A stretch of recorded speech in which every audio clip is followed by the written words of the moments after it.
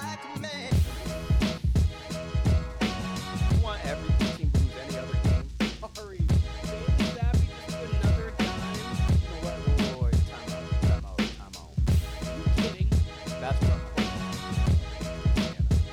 gonna try to drop a mic.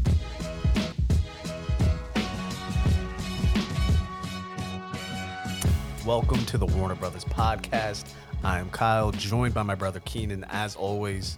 Keenan, there's two less of us today. We were supposed to have a quad box show once again, but it's just me and Keenan. So that means, hey, it might be a little quicker show, but that's okay. I got to say, on Brandon and Tim's part, classic, some sort of racism there. There's got to be some sort of racism. Yeah, at least I don't- Brandon was nice enough to let us know why he's unable to make it. Tim did not. I don't know what's up with Tim. We'll have to talk to him Thursday, assuming he'll be on for picks. He's But, MIA right now. I hope everything's okay on his we front. hope Tim's alive and well.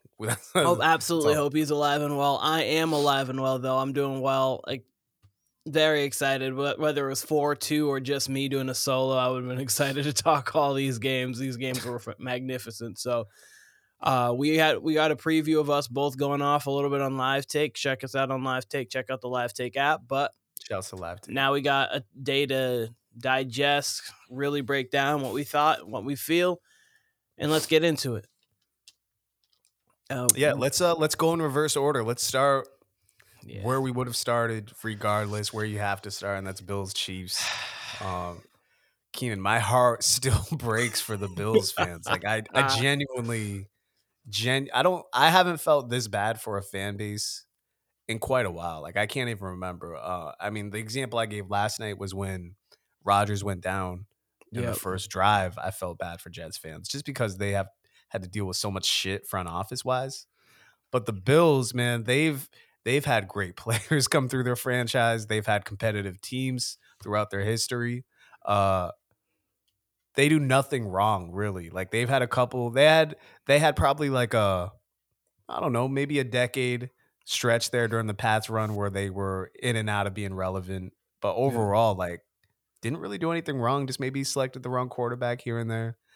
And they just had quarterback problems because like between obviously their 90s run and now they didn't have a whole lot at quarterback. I can't even remember honestly in the early years who they had. I just know they had Bledsoe. They did have Bledsoe. They had Bledsoe after, and then they had, it was like a carousel after that. Whatever. As teams go through, But man, from the first Super Bowl, the first wide right, and then to lose 3 more Super Bowls after that, most of them blowouts, and then you finally get your quarterback in Josh Allen. You got these, for the most part, exciting teams who are competitive and can go toe-to-toe with the Chiefs, and then to lose to them via 13 seconds, and then now this wide right too.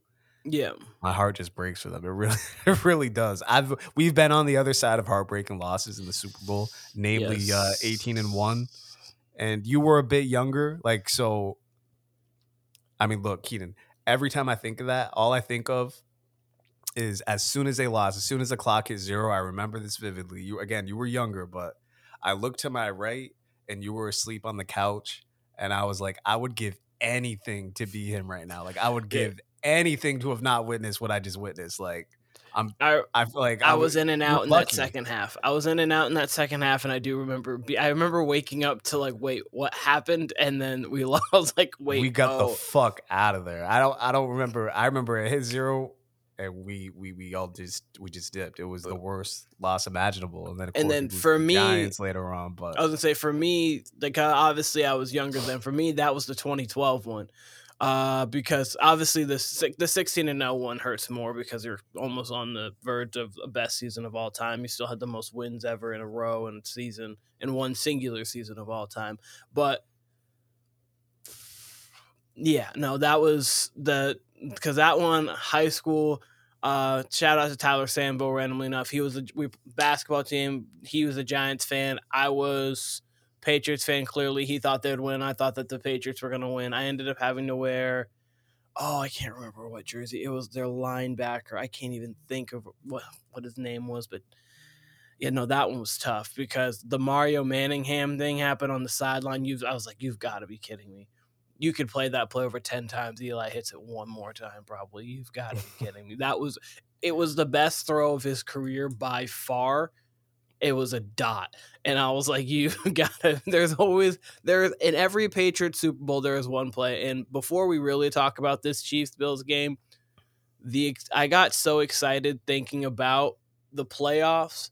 I went back today and watched like the long highlights of the Falcons versus the Patriots and the Seahawks versus the Patriots, and I felt the adrenaline almost of when I was in the moment. There was so like I forgot how great Tom was, especially in that second half against Atlanta, because I was just wanting to see. I was just watching great quarterback play, and some of the throws Tom made. It's like when he got into a certain zone, it was over. Like the defense didn't matter. It didn't matter what you called. It was just like whatever lane and whatever throwing pocket he could put it in, it was perfect for him. But we can get back to Chiefs Bills, and I do feel bad for that organization. I do feel bad for everyone over there. Tyler Bass, I hope he's doing okay, because like that is a tough pill to swallow for him. He's like, my one job I didn't do properly, and that's the reason why they lost, quote unquote, even though they would have only been tied. But that's how he feels, and it's unfortunate.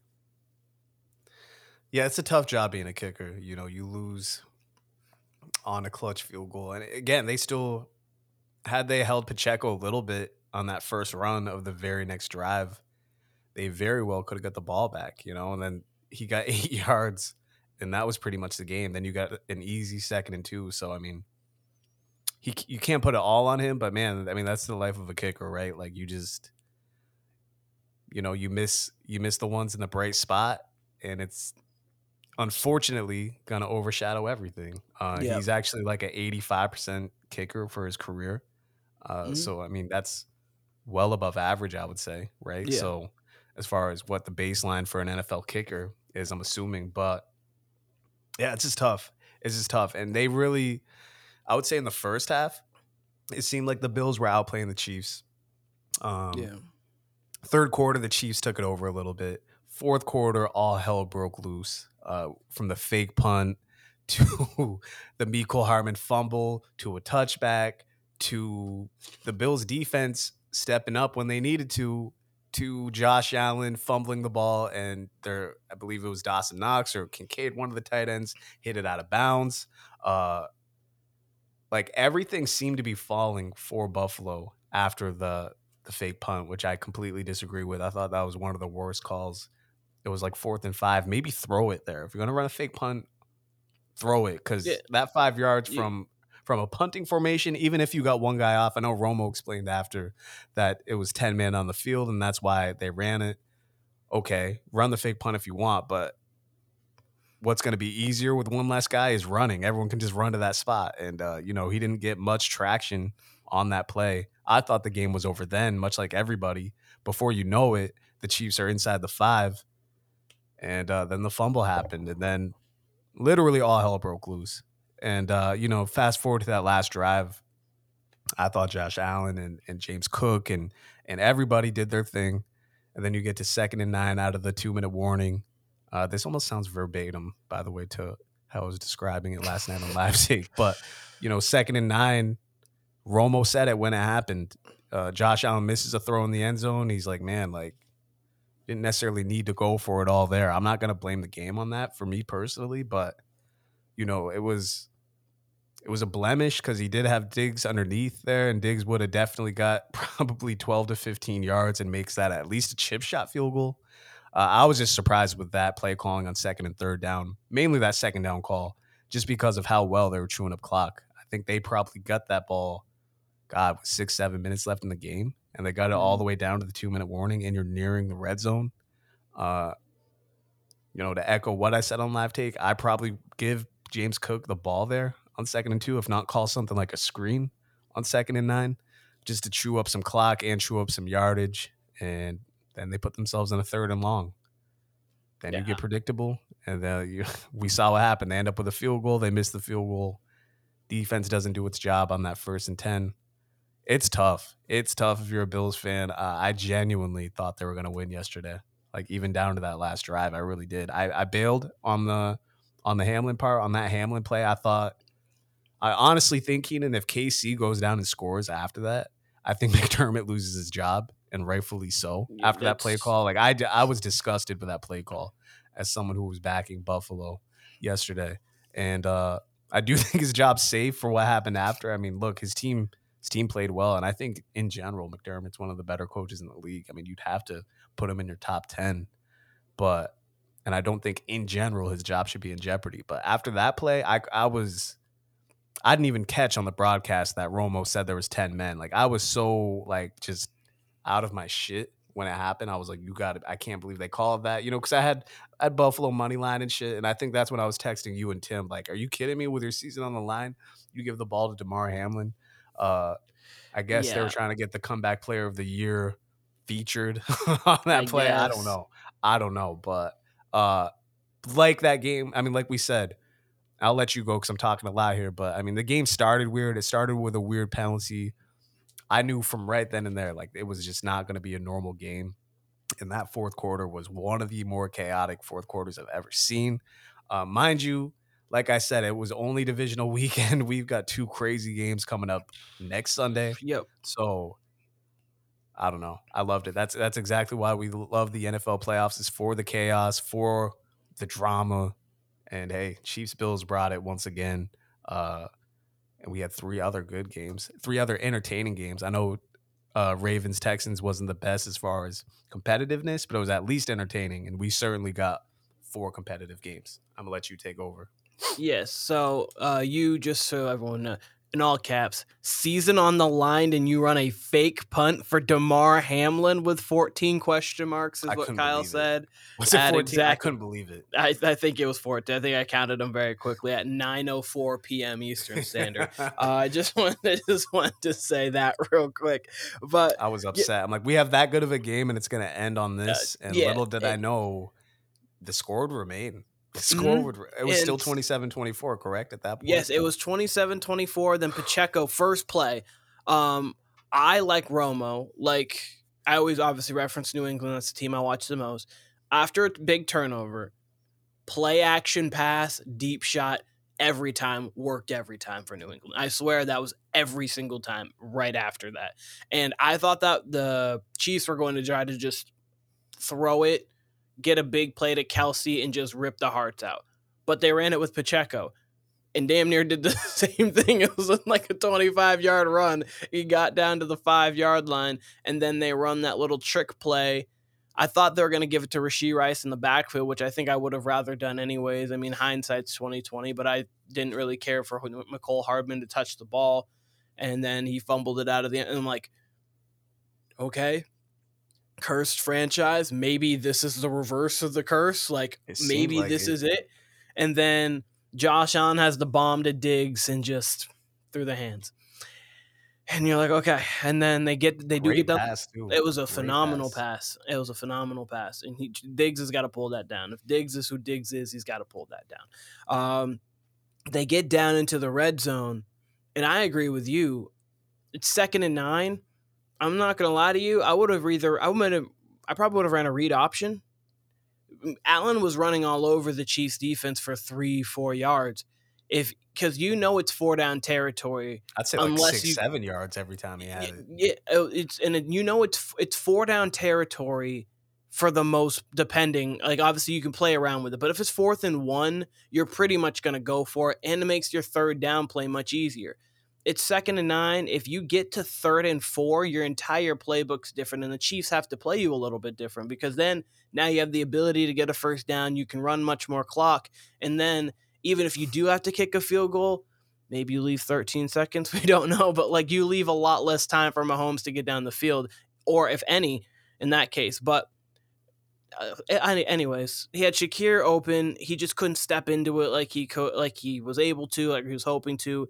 If he could have hit that one, that would have changed it. That would have flipped the game, of course. He did have Diggs underneath. I thought he should have hit that. And then 3rd down, again, I would have even maybe ran it on 3rd down, like something where he's kind of rolling out and giving Allen the option with his legs, because his legs was the most dangerous part of him all game long. He was really gashing the Chiefs with his legs all day, whether it was scrambles or designed runs.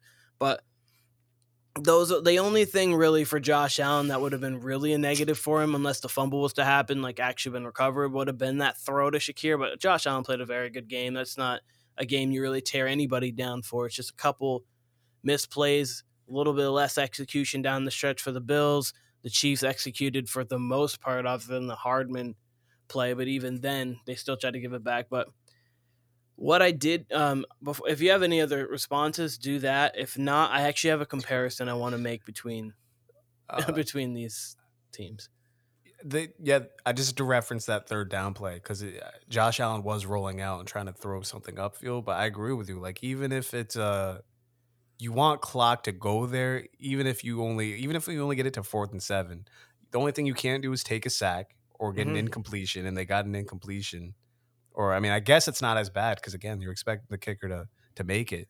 But the best case scenario for them for a field goal would have been like him picking up 5 yards, and you get it to 4th and 4, even more manageable field goal. Yeah, it goes from a 44 to a 39, and that 5 yards makes a difference in how you kick the ball. 1 and 2, it was a windy. I understand the wind wasn't in the full factor of that time, but you saw how much it sliced. Like, the wind was still a factor throughout the entire game. You heard Jay Feely talking about, like, in kicking conditions, like, oh, we're going to need to get him closer for this and this and that. So that's what I'm wondering, because it seemed like, I mean, I'm not a fucking kicking aficionado here, but it seemed like he definitely sliced it, obviously, but it seemed like he didn't follow all the way through like you would, because I mean, I could be wrong, but it seemed like there was pressure coming from his left side, and maybe that's why he didn't go full extension and sliced it, because just off the foot, it looks good. Just off the foot, it's going straight, much like that kick. And I think it was 1990 with Scott Norwood. Yep. It's up the middle, and then it slices. So, man, just bad luck. It's just bad luck. I truly do feel for Bills fans today. But yeah, so I want to hear your comparison. Let's hear it. So, and what I thought was, because obviously I was just thinking playoffs. I like to do comparisons. The Chiefs Bills is this comparison would be Patriots Chargers, and Josh Allen's comparison to Phillip Rivers is very closer than you would assume. Like, I understand we think about it more like it's Brady Manning, but it's really but it hasn't been, because Manning did get him in the playoffs multiple times, and later. I mean, he got it was later. I'm very hesitant to compare anything to the Brady Belichick era or Brady Manning, especially because they just had so many years built up, even before the playoff appearances. They had a couple years there. But it did start out similar to this, and actually more atrocious for Manning. Like, Manning had bad losses to the Patriots in the postseason. I was just saying, because but at the time, the reason why, like, there was a conversation always between Brady and Manning was Brady was winning the Super Bowls, but Manning was like the best quarterback in the league because he was winning the MVPs. But then when it came down to that moment, but like Josh Allen compares more to Phillip Rivers if you're going to come back to the era more than he does with Peyton Manning. And what I mean is, like, as of right this moment, obviously they're probably playing the playoffs again. They're both 3-0, the Chiefs over the Bills, the Patriots over the Chargers. They've each played in one championship game, 2 divisional games. Obviously, you have the last one, both that they played, which was yesterday for the Chiefs, and the 2018 one, you'll remember. A lot of people were saying that the Chargers were going to win that game because they didn't think the Patriots still had it. And the Patriots went out and they beat the Chargers. They actually played a phenomenal game, ran all over them. But very cold weather that game. Yep. Yes, and then yesterday the Chiefs were actually the underdogs. A lot of people had the Bills. Some people did have the Chiefs. I did, but again, if you saw the podcast or a clip that I was literally in shambles with, I had no idea, but I was like 27-24 Chiefs. But like, they're Allen and Rivers, they're within 2% of completion percentage, about the same touchdown to interception ratio. Allen averages 241 a game passing. Rivers is 260. And then when you go through the quarterback ranking of the time, you would probably have Rivers sitting at a roughly 5 for most of his career. Like early on would have been Brady, Manning, Breeze, Roethlisberger, then Rivers. And then later on, it would have just been basically switching Manning for Rodgers. So Brady, Rodgers, Breeze. And then he would have been in that next conversation with the Tony Romo, depending on who else you had and depending on the time frame exactly. Big Ben earlier in the 2010s, but not later because obviously he became a shell of himself. But he was always in the 2010s. It was certainly your big four was Brady, Rodgers, Manning, Breeze, and then after that, you probably had Ben Roethlisberger at 5, and then after that it varies. Could be Mike Vick one year, could be Romo, like you said, Eli, Flacco. I mean, they were all. Rivers was always like top. Rivers was always from anywhere from like 4 to 6 to me. Like he had down years after the late 2000s into the early 2010s. He had a lull where it was actually after the 16-0 Patriots season. His torn ACL season. He played with a torn ACL. Yeah, because he went 14-2, and then they lost in the championship game, and then now he had a little bit of a lull. We'll see, obviously, because it's always hard to make bad comparisons. But then I would say Allen's probably your 4. I would say Allen's definitely right now for this era 4. I think you have to have Mahomes, Burrow, and Lamar ahead of him. I think you have a real argument with Lamar. I know Lamar's going to be a 2-time MVP, but Josh Allen has been lights out in the playoffs, and he continued to be lights out. Like, he's not the reason they lost yesterday. He had that incredible 3rd and 13. That was the play of the game. And you can't really dispute, aside from Saturday's game, Josh Allen is much better in the postseason than Lamar. So I was gonna say Allen's had a few better games than Lamar in the postseason. I absolutely agree with that, but I would say Lamar has to be. I don't think you can be a 2-time MVP, get into the same place that Allen has at the peak, and then not be better than him. You can be. I mean, hey, if he shows up Sunday and lays a fucking egg against the Chiefs, he absolutely can. Because, I mean, Josh Allen, I'm not even a Josh Allen fan like that, but you just look at his postseason stats. They're up there with any quarterback. They are up there with any quarterback. I have him here. I was going to say he's 21 touchdowns to 4 picks. He has played, I would say, 100 QB rating on top of that. He's played 3. He's played 2 absolutely amazing games. He's played 3 really good games, and then he's played a couple bad ones. But like, obviously, I'm not saying that's the bad ones were early. And look, for someone who we know, I mean, I think this year, last year he played bad against the Bengals. Right. Yeah, that wasn't a great game. But for someone we get down on him for like his turnovers and his decision making. He's only got last year he had 3 turnovers in the run. He had 1 other turnover in 2020,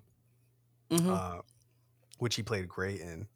I mean, 4 career turnovers, and that's something we would call a weakness of his. And for the most part, he, again, aside from last playoffs, seems to take care of the ball. I mean, 5 touchdowns, 9 touchdowns, 3 touchdowns, 4 touchdowns. That's great. I mean, that's inherently great. So, I mean,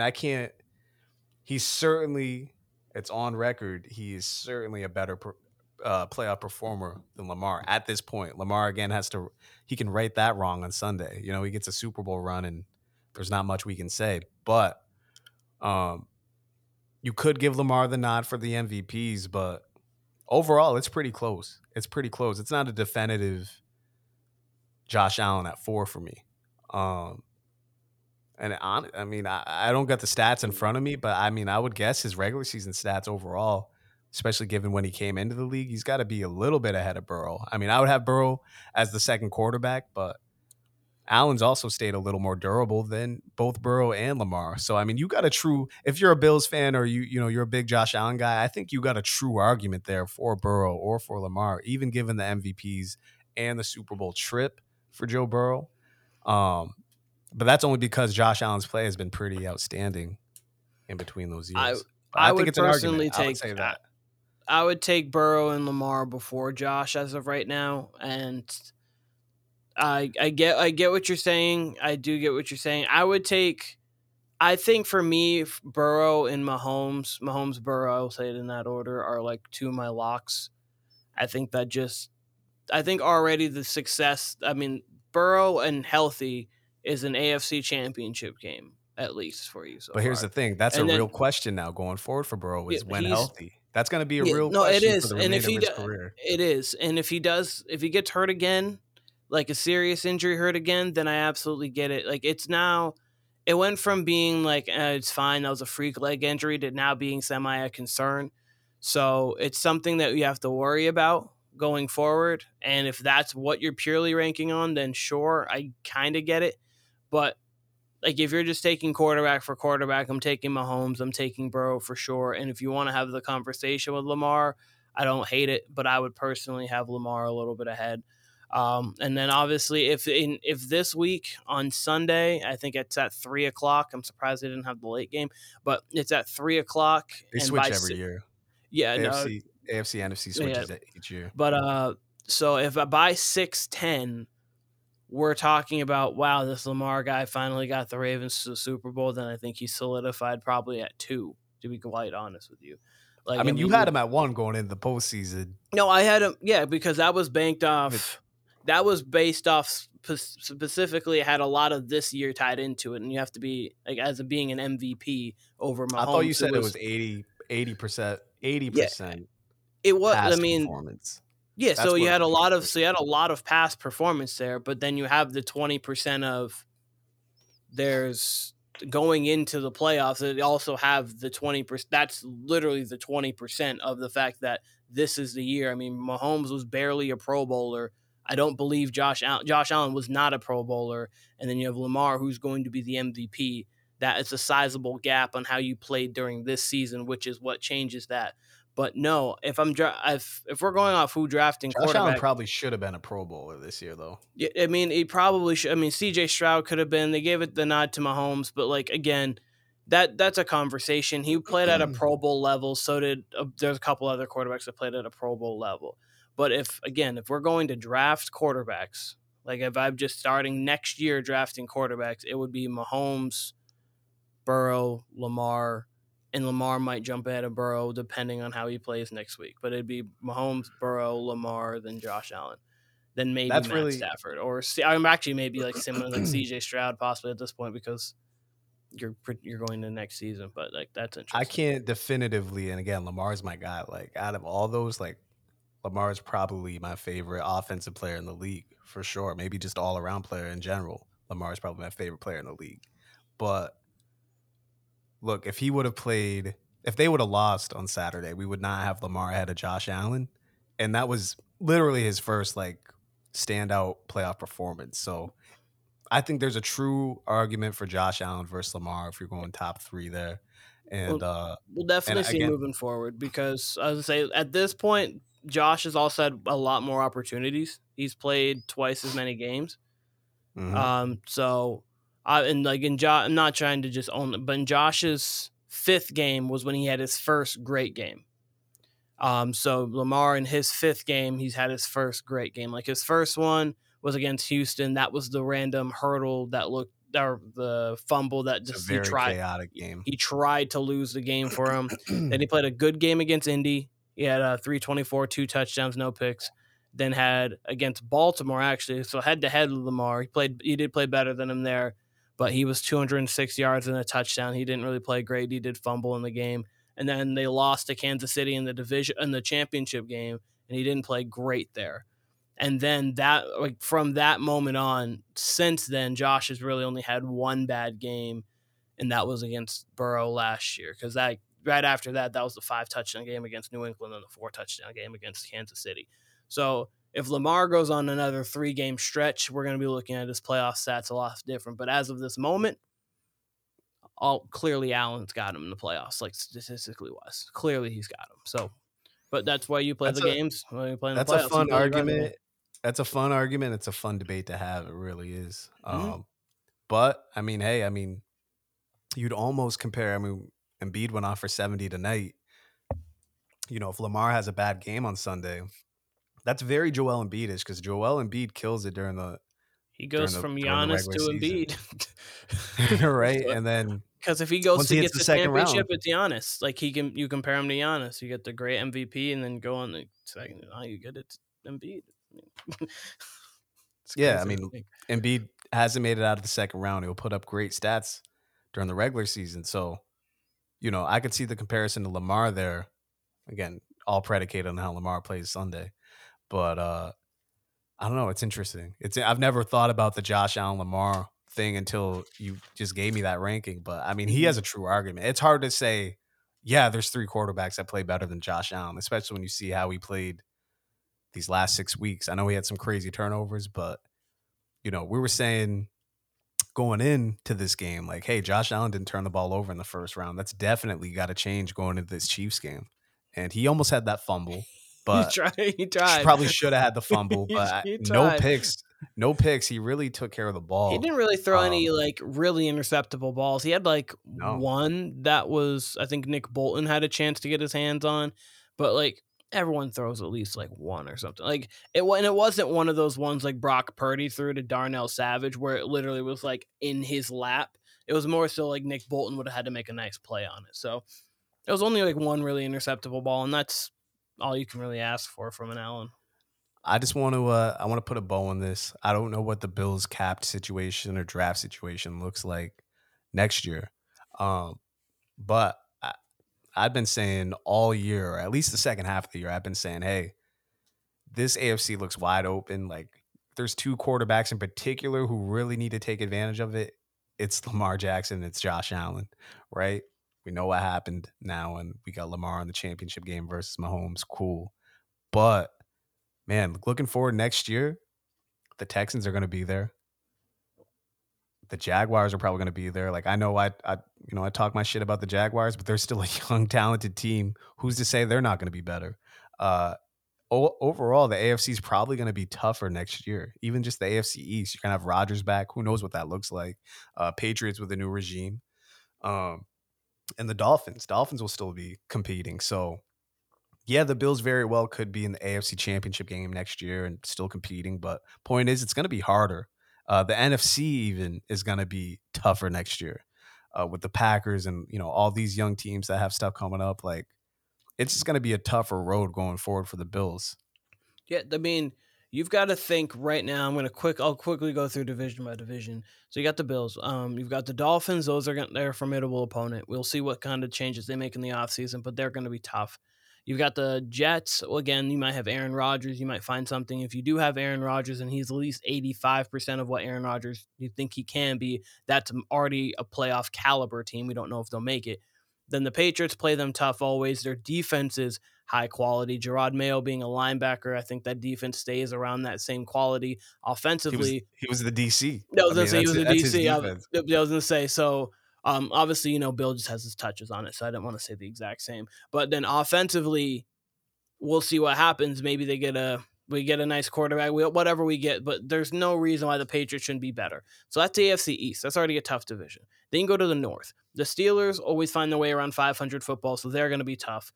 You've got the Browns, who, with Flacco, is doing something. Hopefully they can find themselves at least a Russell Wilson maybe type quarterback, and they can be competing again, or Deshaun Watson. We'll see what happens with that saga.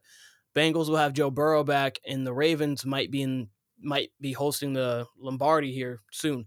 We don't know. The Chiefs, you've got the Chargers. If they get a real coach over there, which looks like they could get a Harbaugh, looks like you could get someone else. But if they get a real coach, they're scary. The Raiders with Pierce are going to be a tough team. You never know what's going to happen with them. And then the Broncos with Sean Payton. Those are 4 good coaches, and that's all you can ask for. You can hope for 4 good coaches. You have to see how the players play out. And then the Titans are probably going to be one of the worst teams just because you lost Vrabel. But again, you never know. But you lost Vrabel. But then you've got the Colts with Anthony Richardson. They're already tough this year with Gardner Minshew. They should be on the up and up. We never know. We'll see. The Texans look like they only can get better with a lot of injuries. And then you have the Jags, who, if they have that guy in Trevor Lawrence and the way the changes they should make, they should be really the Titans are the only team as of right this moment I can definitively, and maybe the Broncos, depending on their quarterback, are definitively like they're not going to be in the playoffs, and that's right now. Obviously, everything can change in the offseason. So again, this is the year, and hopefully Lamar can take it, because if not, if the Chiefs in a down year get to the Super Bowl, it's looking dark for the AFC, because they can just go get a couple other pieces wide receiver wise, and then their defense is still young. That's going to be the same defense next year. The only thing is Travis Kelce is going to be a year older, but you still got Patrick Mahomes, and Rashee Rice is going to be a year better. So, yikes, Ravens better do it. It could be yikes, but we can move on to the other game since we're going backwards. Big win for the. Oh wait, sorry. You want to go somewhere else? I was gonna say let's do AFC first, then we'll do NFC. Okay. So let's tie a bow on Ravens Texans because we're bring talking it right about into Lamar Jackson talk. I like it. Dominant performance, obviously his best performance of his postseason career. It was great to have him back. I cannot wait for Sunday. I don't really have much to say about the Texans. I mean, look, you're facing a seasoned playoff team, regardless of if Lamar hasn't played well there. He's at least had a few games, right? You got players like Odell. You got Harbaugh, who's been through the trenches with the Ravens teams of the past. So it's still a seasoned vet team. And they got the best defense in the league. On top of being the number one ranked team overall going into the postseason, right? So it was a lot to ask of the Texans. They didn't even get it to the Ravens 25. I saw the entire game. So it was a rough go for them. You literally couldn't have asked more if you're a Ravens fan. Like, that's the best possible performance you could have gotten. And you got a true dual threat performance out of Lamar. You have to feel good about your chances against KC going into Sunday. I mean, the Bills had success running the ball, like great success running the ball against the Chiefs. To me, that's the strength of the Ravens offense is their run attack, which is crazy because they're down their starting backs. Like, they've been through what seems like 8 different backs this year, and it doesn't even matter who you put back there. They're going to produce. So they're giving Dalvin Cook run, and he's looking good again. Exactly. And you couple that with the defense, how the defense is playing. You got real, like you said, it's the best defense in the league, arguably. You got real threats on the defensive side of the ball. I mean, and you got a home game against Mahomes. Can Mahomes do it again? That's going to be the question. We'll talk more about that Thursday. But you have to feel good if you're a Ravens fan. You're not, you're not one of these, hate to say it, one of these cursed franchises like the Bills. You don't got a pedigree of that. You've had some heartbreaking losses, sure, but I mean, you've really got to feel good about your chances. They typically came at the hand of Tom Brady. So, I mean, you don't have to worry, baby. Yeah, I was going to say, they typically came at the hand of Tom Brady. But for me, what this game solidified for me is something I've been saying since the 49ers game, which was actually, I kind of went into the 49ers game saying it, but I thought the Ravens were the best team in the league, and I think they're definitively, for me, the best team in the league. For me, they definitively have the best defense in the league. That defense has multiple all-pros on it.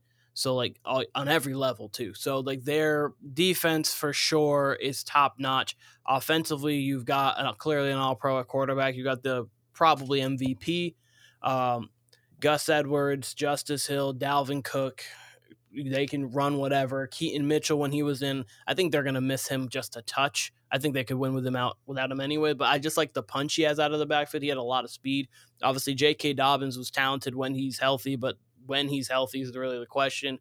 They're getting Mark Andrews back. Even if it's only 85% of Mark Andrews, the fact that he's a threat on the field with Isaiah Likely.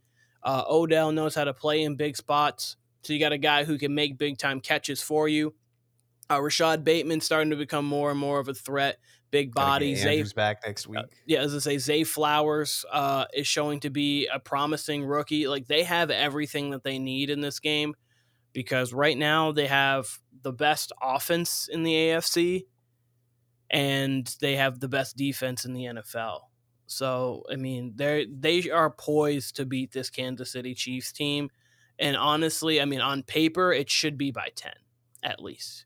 I understand the Chiefs have a good defense, but the Chiefs offense, I know it's been looking better as of late, but this is the same team that held the high-flying Dolphins to 19. They held the 49ers to 19, picked them off multiple times. This defense just held, obviously, CJ Stroud to 10. There has been electric. So that really what it took away. It was like, I'm glad Lamar had his great playoff game. Hopefully it continues. And this Ravens team is the real deal. They should be. They should be. I mean, I'm not going to lie. Like, as we sit right now, I truly have no clue where to go with that Chiefs-Ravens game. But then you put it like that, especially on the 49ers end of things. Like, I know their quarterback's Brock Purdy, and that would be their weakness, technically, of their offense. But if you can hold the Niners to that and you can outplay the Niners to that level, I get it's Mahomes in an AFC championship game, but there's a version of this game where truly the Ravens like run away with it. There really is. Like you could tell me this game's going to be a 21-17 battle, 21-18 battle, something like that. But you could also tell me like, okay, Kyle, it was a blowout on Sunday. Like I didn't watch the game. It was a blowout. Oh, it had to have been the Ravens. You know, I could see a world where it's 34-17 Ravens, 34-20 Ravens. The only outcome I could not see would be a Chiefs blowout. I think that defense is too good. That defense would have to shut Lamar all the way down. They would have to get like 10 or less, because if they get to 17, there's no way it's you would only have a Ravens blowout, a Ravens close win, or a Chiefs close win. Then Chiefs, in my opinion, cannot blow out the Ravens. This Ravens defense is way too good. But I mean, we've seen crazier things, but in my opinion, they cannot blow out the Ravens. So the Ravens, again, we'll talk tons more about this on Thursday, but you can't tell me the Ravens can't just they can pretty much take Kelce out the game if they wanted to. Kyle Hamilton's is a freak. They can. Roquan Smith is a freak. Like I know Kelce have some legitimate freaks on that defense. Yeah, for real. Like I know Kelce got 2 touchdowns and it was a really good Kelce game. Like it was a throwback performance. And I know, like you would tell me, like Kelce low key, like closed the season well. Okay, cool, but he still doesn't seem like a threat, like in the way even Isaiah Likely is now. Like Isaiah Likely can break open plays. Andrew is a reliable blocker as well as a receiver. You know, he's just a security blanket. Kelce's become a security blanket, and we saw that yesterday. But man, if you take Kelce away from what he have 8 receptions yesterday, maybe you get that down to 5, and you're certainly not getting 15 to 20 yard receptions out of Kelce anymore. You know, you might get the 8 yards and him digging in after that. You're getting the yards after catch. But man, if you get him down to 5 receptions and they're not big receptions, they're just kind of intermediate receptions, I don't see how the Chiefs can beat them at all. At all. Unless Pacheco's running for fucking 150 on him, which he could. He's running great this postseason, and you know, the Ravens got to run defense themselves. But that would be the only way. If you're telling me Kelce's negated, because we know Mahomes is going to be looking his way, and you're telling me it's on Rashee Rice and it's on Pacheco, okay, well, Pacheco better be on his bullshit, because otherwise you're going to need Rice to turn into goddamn Jerry Rice. You know what I mean? Because, you know, the more I'm talking about it, the more I'm struggling to see it. I'm struggling to see it. This would be, and I know they've won. To me, this would be the most impressive win of the Mahomes Reid era, and they've clearly won 2 Super Bowls. But in those Super Bowls, I thought that last year the Eagles are a better team, but I did think the Chiefs are a formidable opponent against them for sure. And I predicted the Chiefs to win the game. And then the one against in San Fran, I thought that they had the better team. I also didn't trust Jimmy G, so that would already put that out the window. But that would be the best win of the Mahomes Reid era if they win this game. I'll be surprised. I want to say I'll be genuinely shocked, but I will be surprised, yes, if they win this game. I'm kind of alluding to what my pick is already, but I don't think it was really like a question from me. I would be very surprised if they pull out this win. Hey, I mean, I thought the better team lost yesterday. I really do. I mean, I think, you know, I know I said on Thursday and stuff, I was like, hey, if I'm betting this game, bet the Chiefs. Like, absolutely bet the Chiefs. You're getting them on 2 extra days rest, and you're getting Mahomes as a 2.5-point dog. In some places, a 3-point dog. Like, you take that. And then the closer and closer I got to game time, I'm like, man, how is this Chiefs team going to generate yardage? And, of course, they did. And Mahomes, to their credit, they went less vertical than what their offense usually is. They really kept it traditional drop back, and we're gonna get rid of the ball quick. And Mahomes played a great game himself for sure. And the Bills defense, of course, is banged up, and that would have been my only trepidation. But I'm like, man, gun to my head, both of these. I knew it was going to be a crazy game, but I really thought the Bills were just going to come out on top. I thought they had more pop at the end of the day, and yeah, they just didn't. Wasn't meant to be, unfortunately. But I say that to say I can't imagine the Chiefs really like taking it to the Ravens. I would There's I no would have to see it would have to be the Ravens just not playing their A game, and that would involve the defense playing extremely well, which is possible. But man, I have the, a hard time. I had a hard time yesterday, really, because the Bills. If the Bills were at full strength on defense, which they haven't been for some time, but even if they didn't lose a couple players last week, man, it would have been very hard for the Chiefs to really. I mean, yeah, they're in a lot of these games because of Pacheco, of course. and And if the Ravens can get up even 10 points, yeah, I struggle to see it. I struggle the to see it for the Ravens, Chiefs. and I'm not just being hyperbolic here. There's a very real world the Ravens could be undefeated this season. They have led in the fourth quarter in every single game. And they threw the game away against the Colts. They threw the game away against the Steelers. They fumbled the game away against the Browns. There is a real world where they could be. And then obviously, if the Steelers game last week of the season, they rested their players. So I mean, like maybe they lost one, but like there's a real world where they could be either 17-1 or 18-0 at this point in time. So in this Chiefs, like the reason why I thought they were going to beat the 49ers, they get home with 4. They led the league in sacks and they only rush 4. So you have 7 and you have 7 dropping back. They have a very intricate defense that is very good. We're going to see how Andy Reid, Matt Nagy, Patrick Mahomes can deal with it. But yeah, that's what I got to say on the Ravens. I'm going to talk more about them when I'm probably picking them on Thursday, which is not a shock to people. But the NFC will be a shock. The NFC, I mean, I don't know. I really don't know where I'm going with this yet. Let's do Niners Packers first, and we'll end with the Lions. Okay, man, guys, I was close. Very close. 24-21. Jordan Love has the ball to put it 28-24. I was close. Everything that I said the game needed to be, it was. Aaron Jones ran crazy. Brock Purdy threw him a couple. Didn't want to catch him. Red zone, they did hold him out of the red zone. They were holding him sometimes. The field goals, they didn't make the plays. It was just a young team, didn't make the plays. Jordan Love obviously tried to throw across his body. I think you just need to throw that away. Obviously, he knows that. We all know that he needed to be Aaron Rodgers there and not Brett Favre, but he ended up turning into that other Green Bay guy and Brett Favre. Fair enough.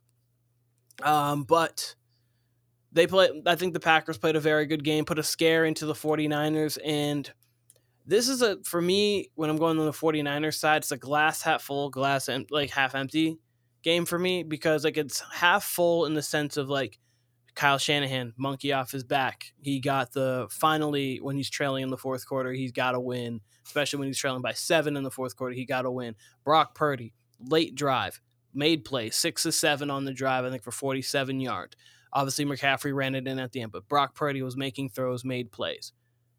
And then the other one was, you can run on this defense.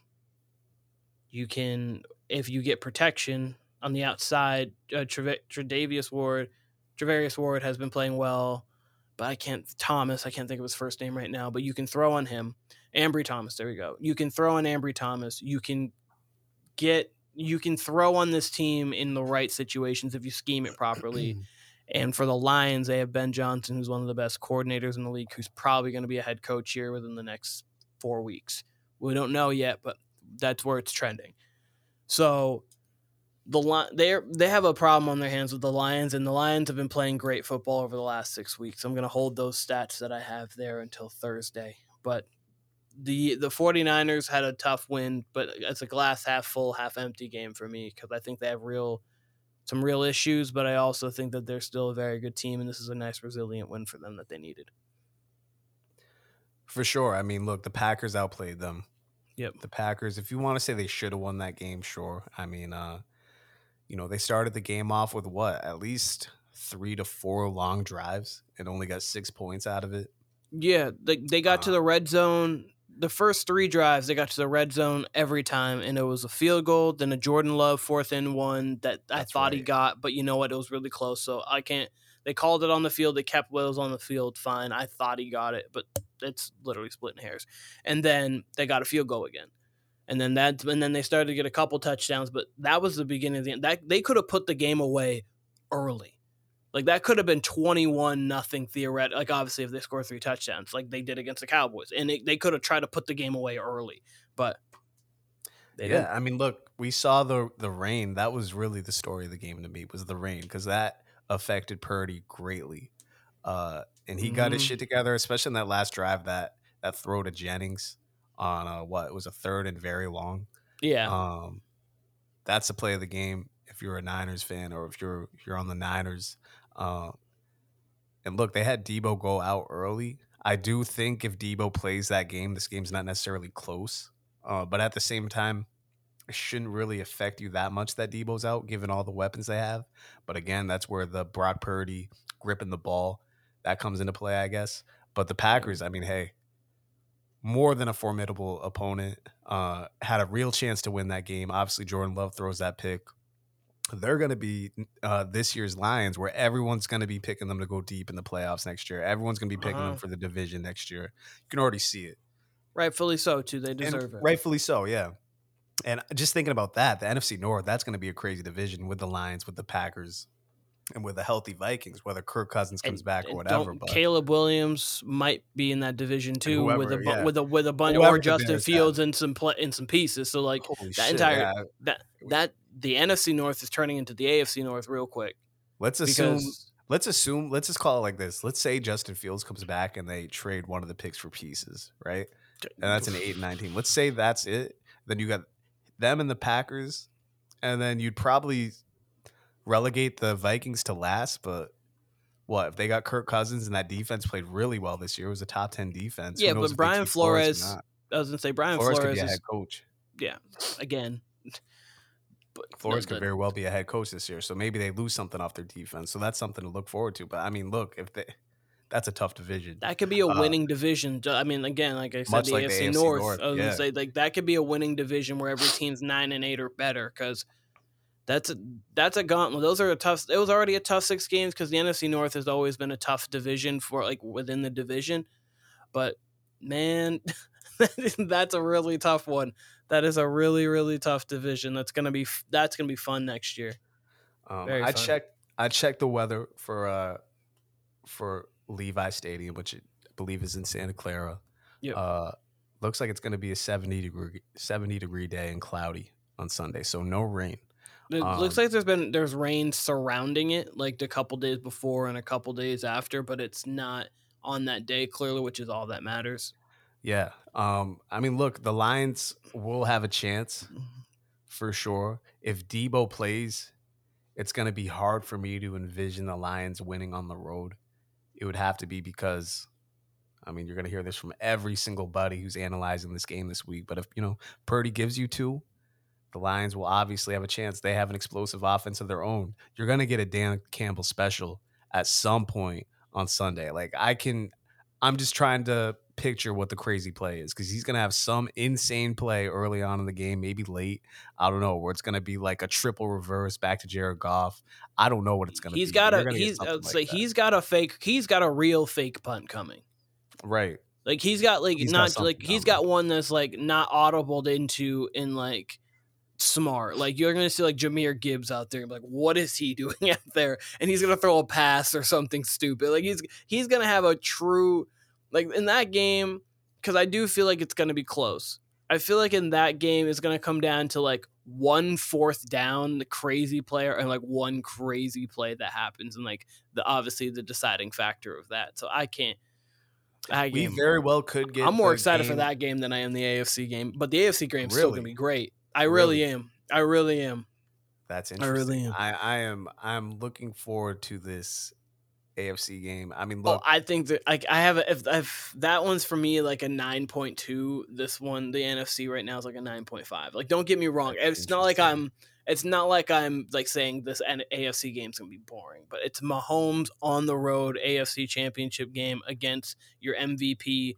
Who can best who? That's the You're getting a storyline. true heavyweight match in Baltimore and You are, KC. and I And think 49ers Lions, to me, that's like a heavyweight with a light heavyweight moving up a division. see. I And the don't. Lions. I think of the Lions differently than you do. I think they're a real team.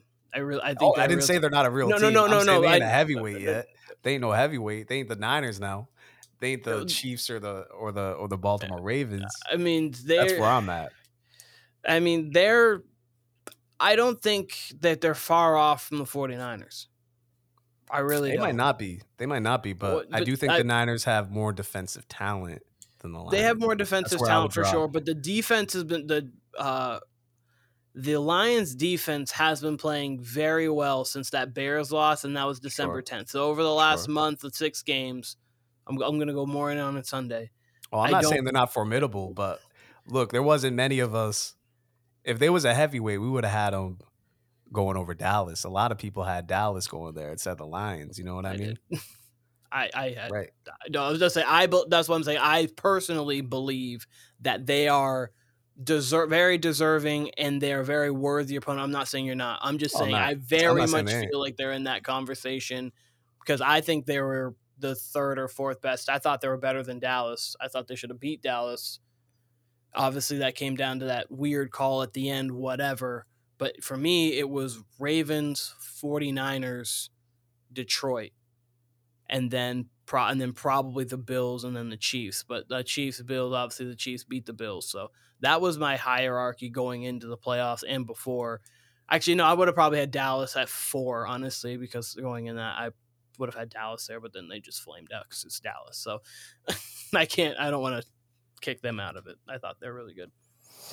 Yeah, no, I mean, I agree. I think the Lions are a great team. I think they're a very good team. I just wouldn't have them on the Niners level. And of course, like we've been saying, that's why we play the games. We'll see Sunday.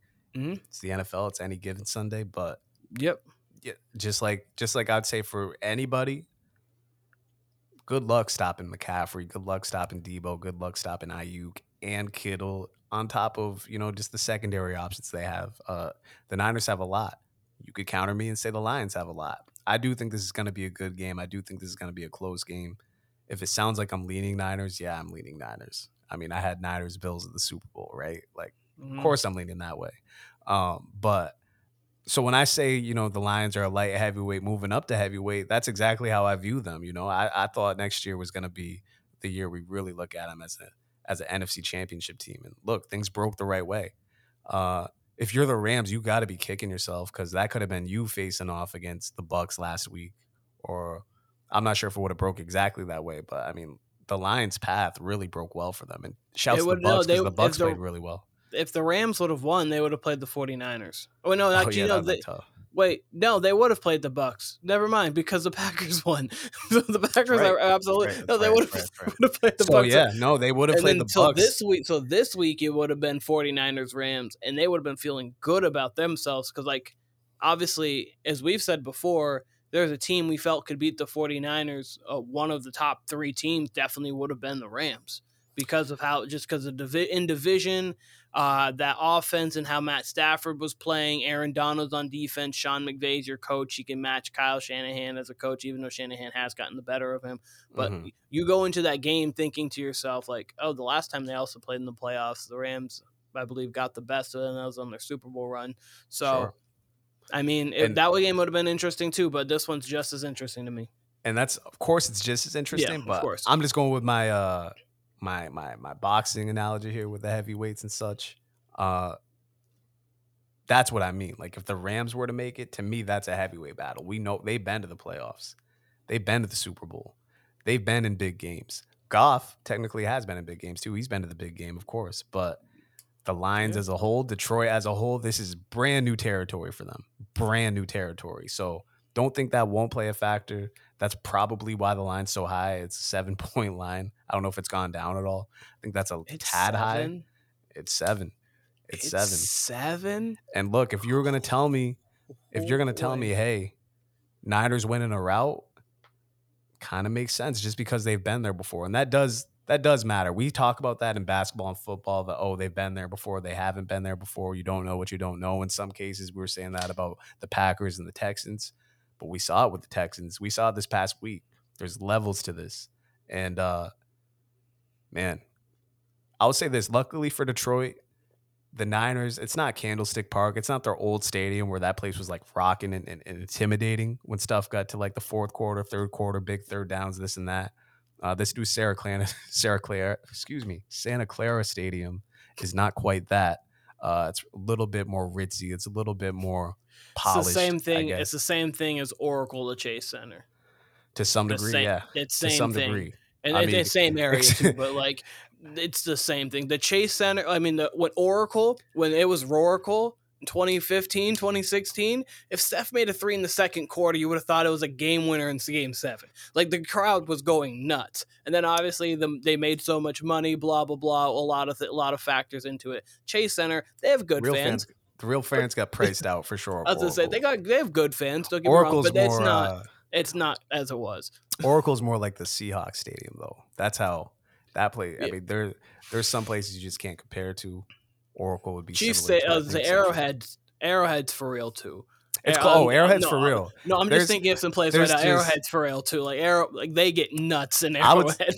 I would say the majority of, like, especially like the Steelers have a really good fan base. The Bills Mafia, like all those, like there's very loud stadiums. Arrowhead, Cleveland, even Cleveland, they have amazing fans. Gillette in the postseason, that's a real one.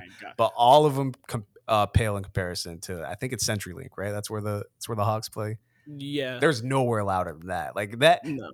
It could be week 4 on a Sunday, and it sounds like the NFC Championship game in there. Yeah, like there's no reason for how Lions loud had really good fans. Shout out to the Lions. Lions fans were going nuts. Lions had great fans. I love the blue. Like they're waving the towels early on. It was blue. It kind of reminded me of OKC when they used to have like either blue out, white out, or sometimes they'd have blue section then white section. Like they went college sports on. And I was like, oh man, this is a great environment. So I love it. But you're right.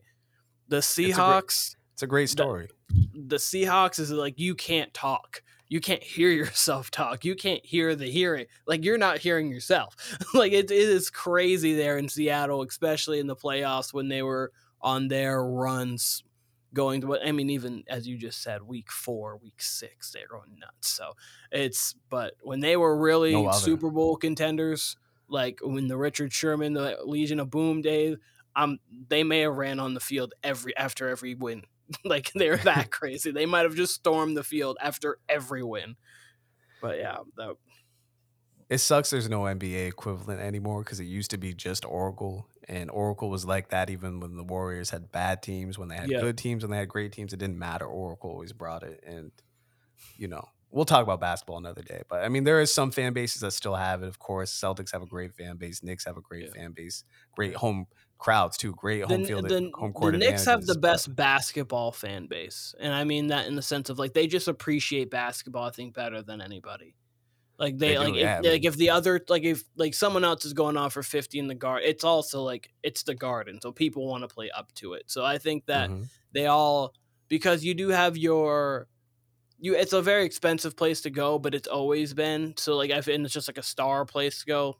So like I just feel like a basketball in New York is appreciated better than anywhere. Not that other places don't appreciate it. Yeah, it used to be New York and Oracle. Oracle was the other spot that truly appreciated hoops. I'll throw Boston there, low key. Boston appreciates work. Boston gets it. They appreciate. They'll appreciate a good performance too, for sure. Like when Devin Booker put a 70 up on them, they appreciated that. 100%.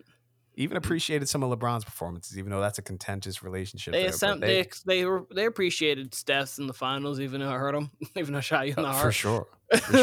That 43 shot him in the heart, but they appreciated it. But to get back to this game, no, I mean, I think like if we flipped this game and it was 49ers going to Detroit for sure have a home field advantage, more so than what the Niners have right now. Yeah. Not to say, I mean, obviously it's going to get loud. It's still a football stadium, but It's just not what it could be for the Niners. So in that case, if you're a quarterback on offense, it's not going to be as bad maybe as some other stadiums. In that case, for Goff and the Lions, and you're going to have good weather.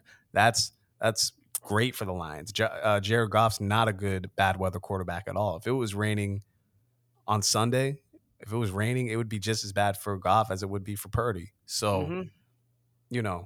There is stuff going in the Lions' favor. The Niners are the Niners for a reason, though. There's a reason why they were favored in every single game this year, continue to be favored in every single game this year. And Purdy's got his limitations. It's always hard to evaluate him because of the weapons around him, though he does seem, again, formidable. I seem to use that word more so this year than ever before, it seems like. But there's still just going to be a load. You're still going to have to deal with McCaffrey out of the backfield in the receiving realm. And if Debo plays, you're going to have to deal with him out of the backfield as well as receiving. I mean, we would have seen Debo much more in the backfield had he played more than 6 snaps. And that's why I think had he played, yes, it's rich to say this, but had Debo played, I really don't know if that game's even close. I think it's at least a 10-point game for for the Packers. And who knows, maybe they throw themselves back into it, whatever. But Mm-hmm. I think there was a lot of factors that led to that score. But I do also think Jordan Love and the Packers played a great game too. But yeah, no, this is a tougher game to evaluate because of all those factors of what we saw last week and how the Lions have been playing. And like you said, the Lions defense has been underrated the last 6 weeks, and they're lights out. They're a lights out offense. But hey, Goff can throw you a couple too, just as well as Purdy. So absolutely. Get him. this game, This this game game's could be going to come down to chaotic. pressure. This game's going to specifically come down to pressure on the quarterback. Brock Purdy doesn't do great with pressure on him, and if Aiden Hutchinson can get after him, it could be a long day for the 49ers in the sense of he could throw you a few.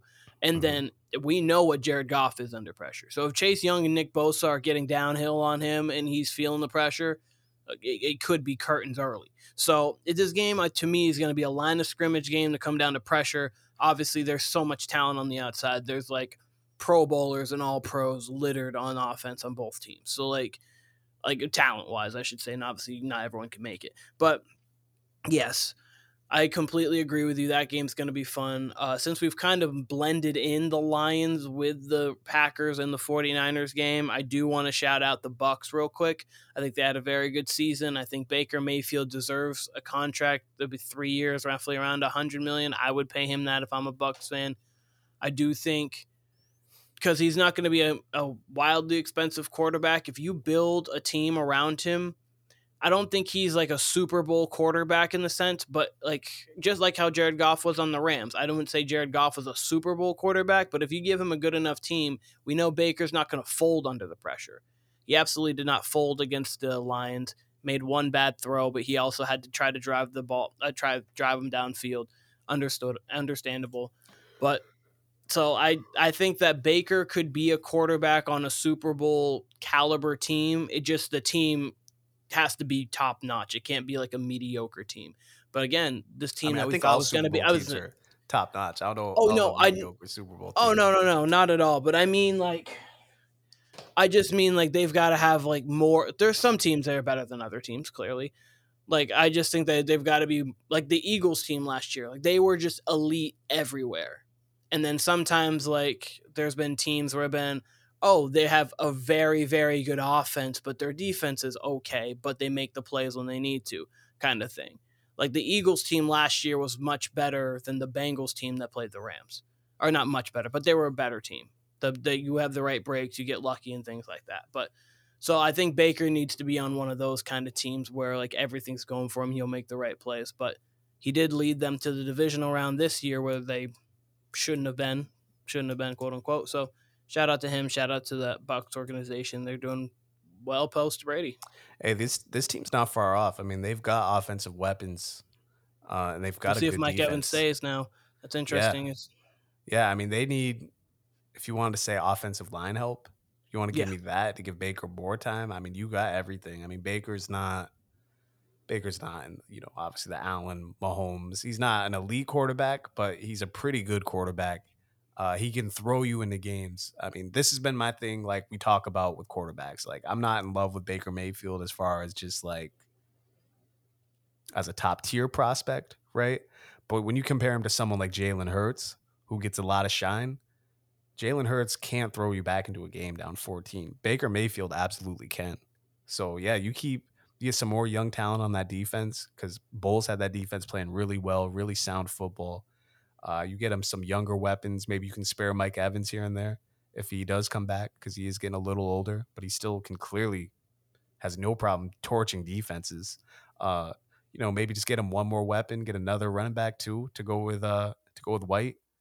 Yeah. You're formidable. You know what I mean? You're more than formidable right there. And you're in a weak ass NFC South, which by the way, Belichick, as we're speaking, is still not signed to the Falcons.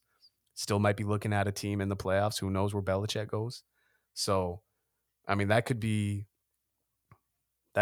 something long term for Baker and the Bucks. You know, if they keep it going, I mean, they've got the pieces. They built well upon what Brady left. Obviously, Brady didn't have the greatest season last year with him. So, yeah, no, it's all right there. It's just a matter of can you keep it going? Can you sustain it? Can you build? Can you add weapons? Can you add to your defense? If they can do that, then yeah, they're as dangerous as anybody.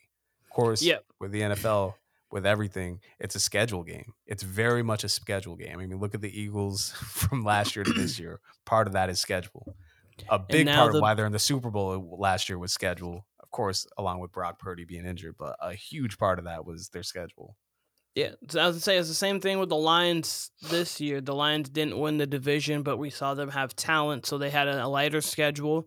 So they were able to obviously propel. Next year, they're gonna have a tougher schedule, and then a team again that we mentioned before, like the Packers, are gonna have a lighter schedule. So we think they might be able to win the division, or again, we don't know what the Bears are going to do if they either get Caleb or if they decide to stick Justin in pieces. Like, regardless of what they do, they're going to be interesting. So it's all really a schedule game. That's where it first starts. But from there, you got to play and offensive line help and defensive backing help, which Tampa's always really needed. I mean, with Tom, they had offensive line, which is why they're able to do it, and their defensive backs played well later in games. So.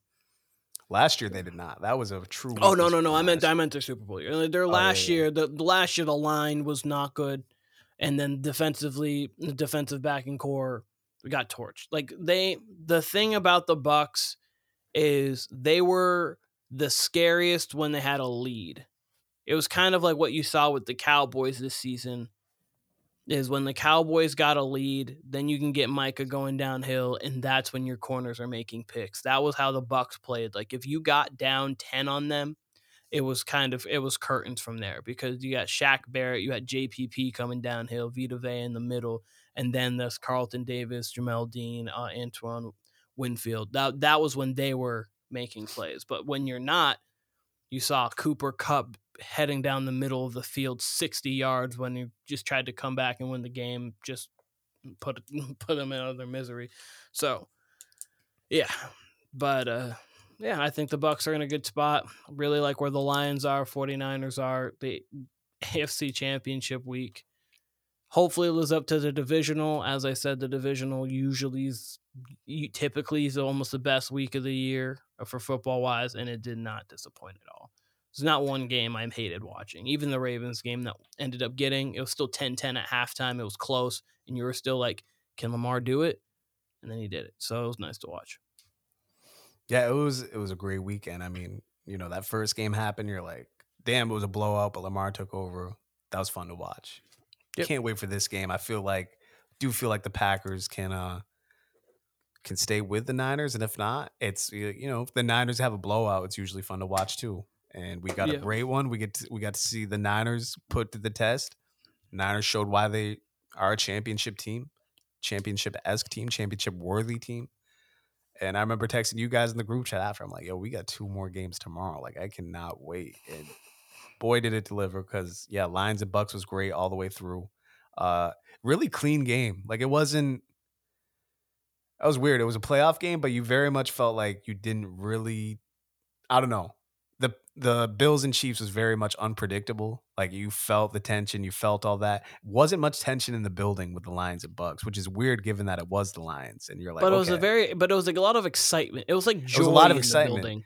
Yeah, it was a party in there. That's the weird part. I'm surprised how well Detroit's like they're very much happy to be there, which makes sense. It's literally been since 91 or 92 when they last advanced. So that was their fucking second home game in years. And they didn't get tight. Like even when the Bucks got close and when the Bucks were trying to make it a game late in the fourth quarter, they didn't get tight. And then No. it was a very fun atmosphere. It looked for a second like the Bucks really could have had a chance at it. I mean, they were down 8. I don't agree with that 2-point decision. I never really agree with that decision when you're down 14 or down 8 to go for 2 Yeah. there, and I've never liked that decision. It seems like to me more often than not, it just turns out unsuccessful. Like I feel like I've seen way more times where you don't get the 2-point conversion to go when you wanted to, especially on that first attempt. So This I is don't like crazy. it. This I is don't the like it at all. second time that the Lions have made the conference championship ever. When was I mean, the in the first Super time? Bowl, era, it was in '91. Oh, they did I'm make re- it to the NFC Championship. Yeah, as I say, game? the Lions' first and Wow. only appearance in the conference championship game was after the '91 season. It was in that '91 season, finished 12-4. Yeah, so Damn. they've made it literally one other time in the Super Bowl era, because then before it was like they said like between 35 and 57 they made the championship game 4 times. So shout out to pre-Super Bowl championship time, but like this is historic. They killed it during This the is the Prohibition first era, time the this post-Prohibition century. era. This is the first time this century we've seen a Detroit team win a game past week 16 or week 7 or week 17 or week 18. This is crazy. This is fun. And the one thing though that about this team that I know is going to happen is they're going to fight. That's all that matters. They're going to come ready to play. They could lose, and maybe the moment is too big for them, whatever. I don't think it will be. Or they could absolutely lose the game, but they're going to come out energized. They're going to come out fired up. If there's one thing Dan Campbell can do, it's he's going to fire up this team. This team will be ready to play. Yeah, no, I agree. I think whatever happens Sunday, you're going to get an explosive game. There's no way. You got Niners, you got Lions. I don't expect. Granted, we said the same thing about the late season Dallas game. You would have thought that was going to be a shootout, and it ended up being a defensive battle. Yeah. But I truly don't see any way no one gets to 24 here, like in that game. I'm not going to give you my score, but I mean, I would expect something in the 31-28 realm if it's close. And if it's a blowout or if it's a distance game, I would expect something like 34-24 each way. There's no way in hell. But then again, we could have said the same thing about Packers and Niners. We would have thought that was going to be a little more high scoring too. But these are two, you could very well say the two best offenses in the league, and Lions and Niners. So we should see fireworks. I hope we see fireworks. Doesn't Most look complete like offenses for sure. definitely. They have everything you need. Offensive line, great. Quarterback can get like the quarterbacks are the biggest concern on each of their teams, and I don't think either quarterback is bad. So I was gonna say, I don't even know if that's fair to even say about Goff. I think Goff has solidified himself as way above a question mark. You know? Oh no, I mean like I don't think he is a question mark, but I think that if you're ranking position groups, I would say that he would be the worst rank of their position groups offensively. I think their running back core with Gibbs and Montgomery's better. I think their offensive line's better, and then the receiving core is a little better. I don't think that it's bad. I'm just saying like that's tough. Everything else I would say would be honestly, I think their rushing attack's about an A-. I think you can have a better one, but about an A-, roughly like a 92. I think their offensive line's at A, and I think their receiving group is at least an A-, and then I have Jared Goff at a B+. So I don't think it's like about that. I'd have to think about that. It is interesting, but I think when you put it that way, when you say Jared Goff is the weak link of their offense, it's hard to say because it feels like he makes them go too. I don't know if it's much like a Shanahan offense where if you put, let's say Browning from the Bengals, if you put him in there, are you still getting an explosive offense? Maybe, maybe not. That kind of thing. We'll see how good Ben Johnson is when he's a head coach, and if that's the case, then maybe we'll know more. But I would say that he is the weak. But I'd also say like the same thing with the 49ers. But we know, like I'd say That one's more clear cut. That one's more. I'd say that one's more clear cut because like their running backs Goff's an A+. actually been to a Super Bowl. Yeah, Goff's actually running been to a backs an Super A+, Bowl and is receiving cores an A at least. Their offensive lines an A, depending on like the A- roughly, and then Brock Purdy can play at an A level, but I'd probably say he's a B, like a higher B, like an 86. I have Jared Goff at like an 89 if I had to put ratings on them for like what I'm talking about right now. So I'd say Goff's a little bit better, but not by a whole lot. So B to B plus. But then I think that if you take both of them off, the 49ers are better. But I do think if you're going to compare them to any other team, the Lions would be right there with them. They have an all-pro at wide receiver. They have all-pro caliber at tight end. They have their dual back set together is close to Christian McCaffrey. They're no one's Christian McCaffrey right now, but they're close to Christian McCaffrey the way Gibbs has the explosiveness he has, how Montgomery runs between the tackles. So I would have to give Goff at least an A-. But you know what? If you want to say that, I would have to give him at least a 91. I would have to give him that. Okay. Especially if you, I don't hate it. If you couple the last 2 years in Detroit for him, this year and last, like it would have to be there. He's not upper echelon, but he's if Baker's a B plus to me. Baker is like a textbook B plus to me. Okay. So if that's I have him I'd have him at like, I think that him and Brock would both be like high Bs.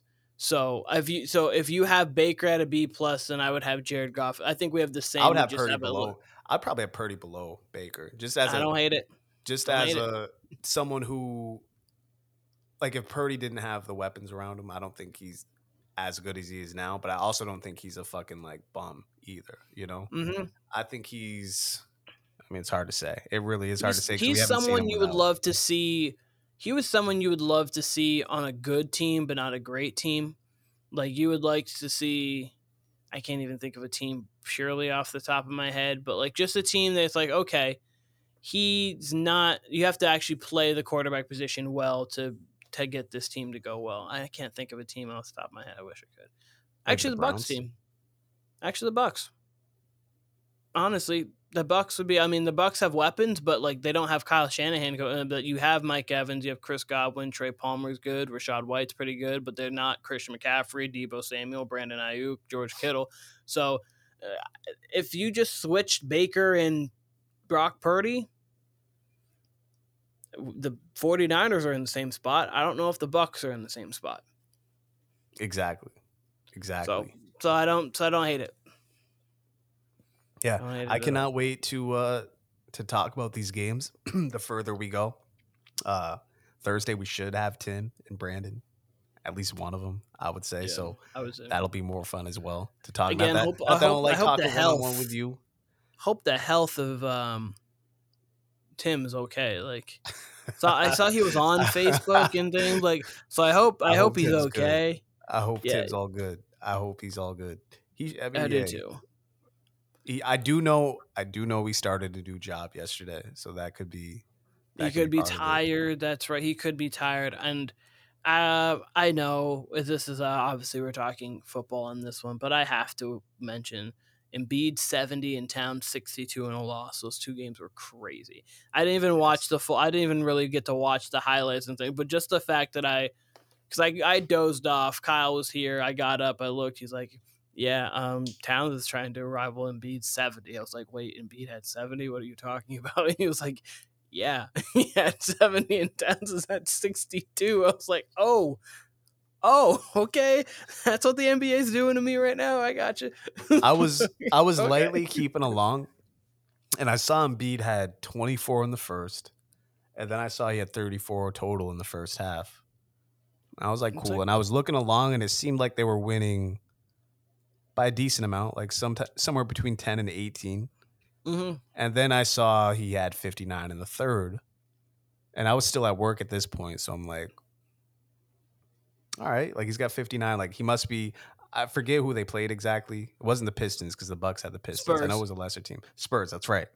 I knew it was a lesser team, so I'm like, all right, they must be up by a lot. So like, I doubt he's getting run in the fourth quarter. And the next thing I know, it was about the time I got home, I get a notification. Oh, Embiid goes off for 70. And I'm like, what the fuck is going on here? And then I see one of my group chats popping off. They're talking about, oh, Cat's trying to match him. And then I look and he's got 40 in the third quarter. Mm-hmm. Ended up being, I think he had 58 going into the fourth, and he was on a heater. He ended up with 10 threes. I think he was 10 of 14 from three, 10 of 15 probably after that game-winning attempt.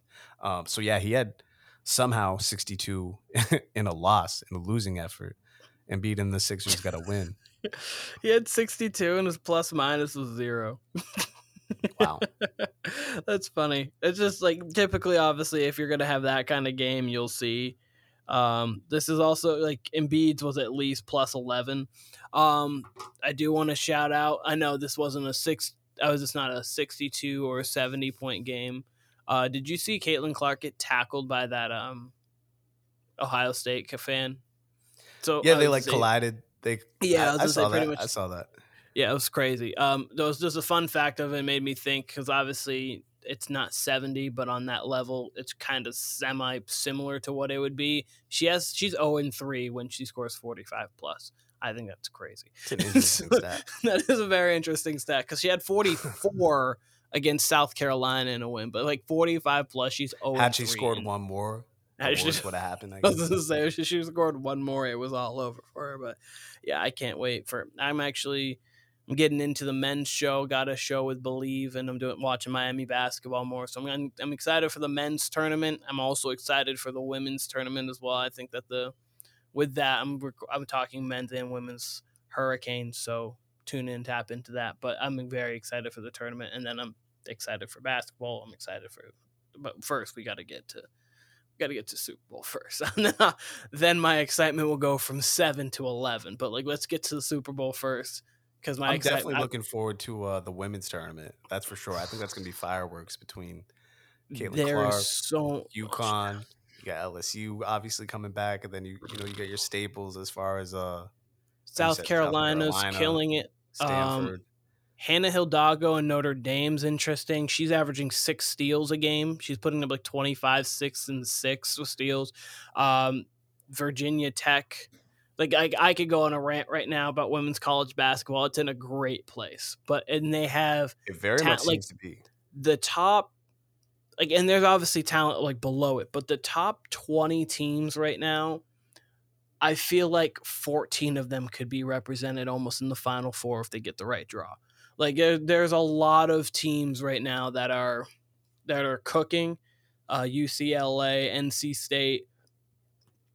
As we mentioned, Iowa, LSU, UConn, Virginia Tech, as I was talking about before, Notre Dame. There's just so many good women's teams right now. So shout out to them. And the WNBA has got a lot of talent coming within the next 4 years, and is only going to grow from there. Shouts to the Stanford women's head coach. I feel like this hasn't got as much press as it should. Her name's Tara Vanderveer. Mm-hmm. I think I got the name correctly. She's the all-time winningest head coach in D1 history now. She passed Coach K for total wins. And I feel like it was just kind of mentioned and breezed upon. I mean, granted, I don't watch the Worldwide Leader nearly as much anymore.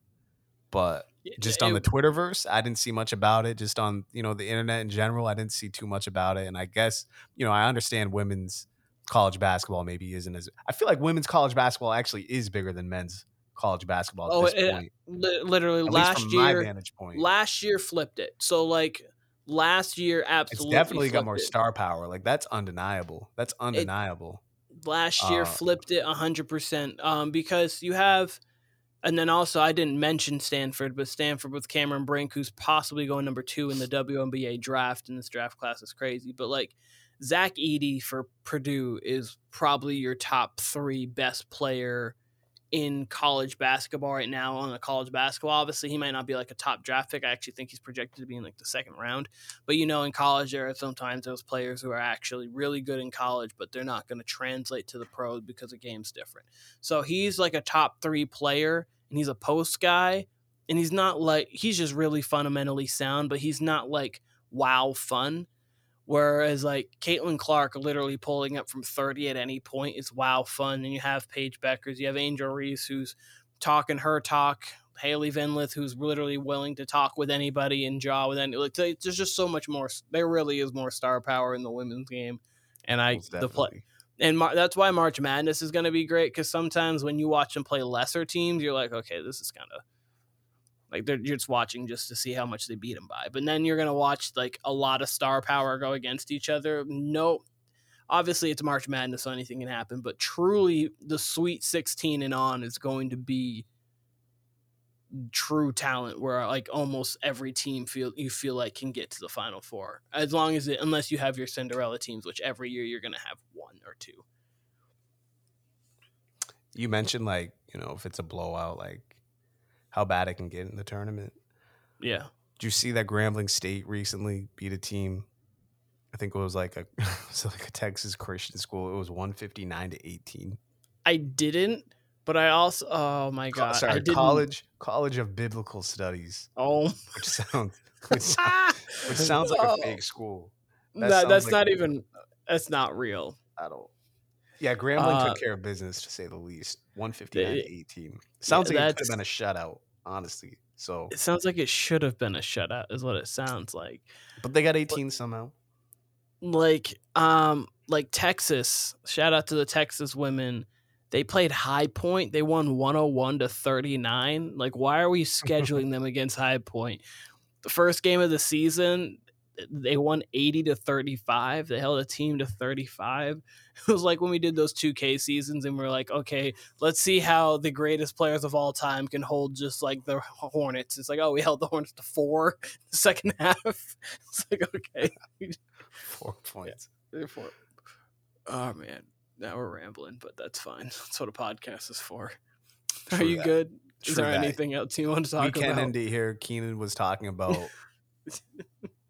we got to goddamn not just women's college basketball, but deep cuts of women's college basketball. Grambling State, that's a black college. So we got into black college basketball somehow.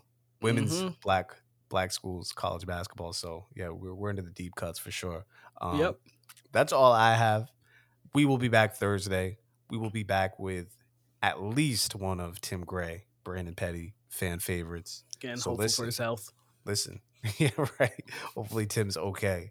We'll be back Thursday predicting the Championship Sunday games. I cannot wait for Championship Sunday. Day before my birthday, by the way, which is like perfect. It's perfect. I cannot wait. We got trade deadline coming if we're talking NBA. We got All-Star Weekend coming if we're talking NBA. After that, it's the stretch run for the NBA regular season. That leads us directly into the playoffs. So we got a lot of things coming. Obviously, we got the draft too for NFL. So we've got a lot of fun things heading our way this spring. I know we're dead in the middle of winter, but guess what? Spring's going to be here in a blink of an eye before we know it. Yep. Listen, Keenan, great talking to you. Catch us on Live Take. Me at Castro, Keenan at Keenan Warner. Catch us on TikTok. Catch us on YouTube. Catch us on Instagram. All at Warner Brothers Podcast. We'll be back Thursday. Peace.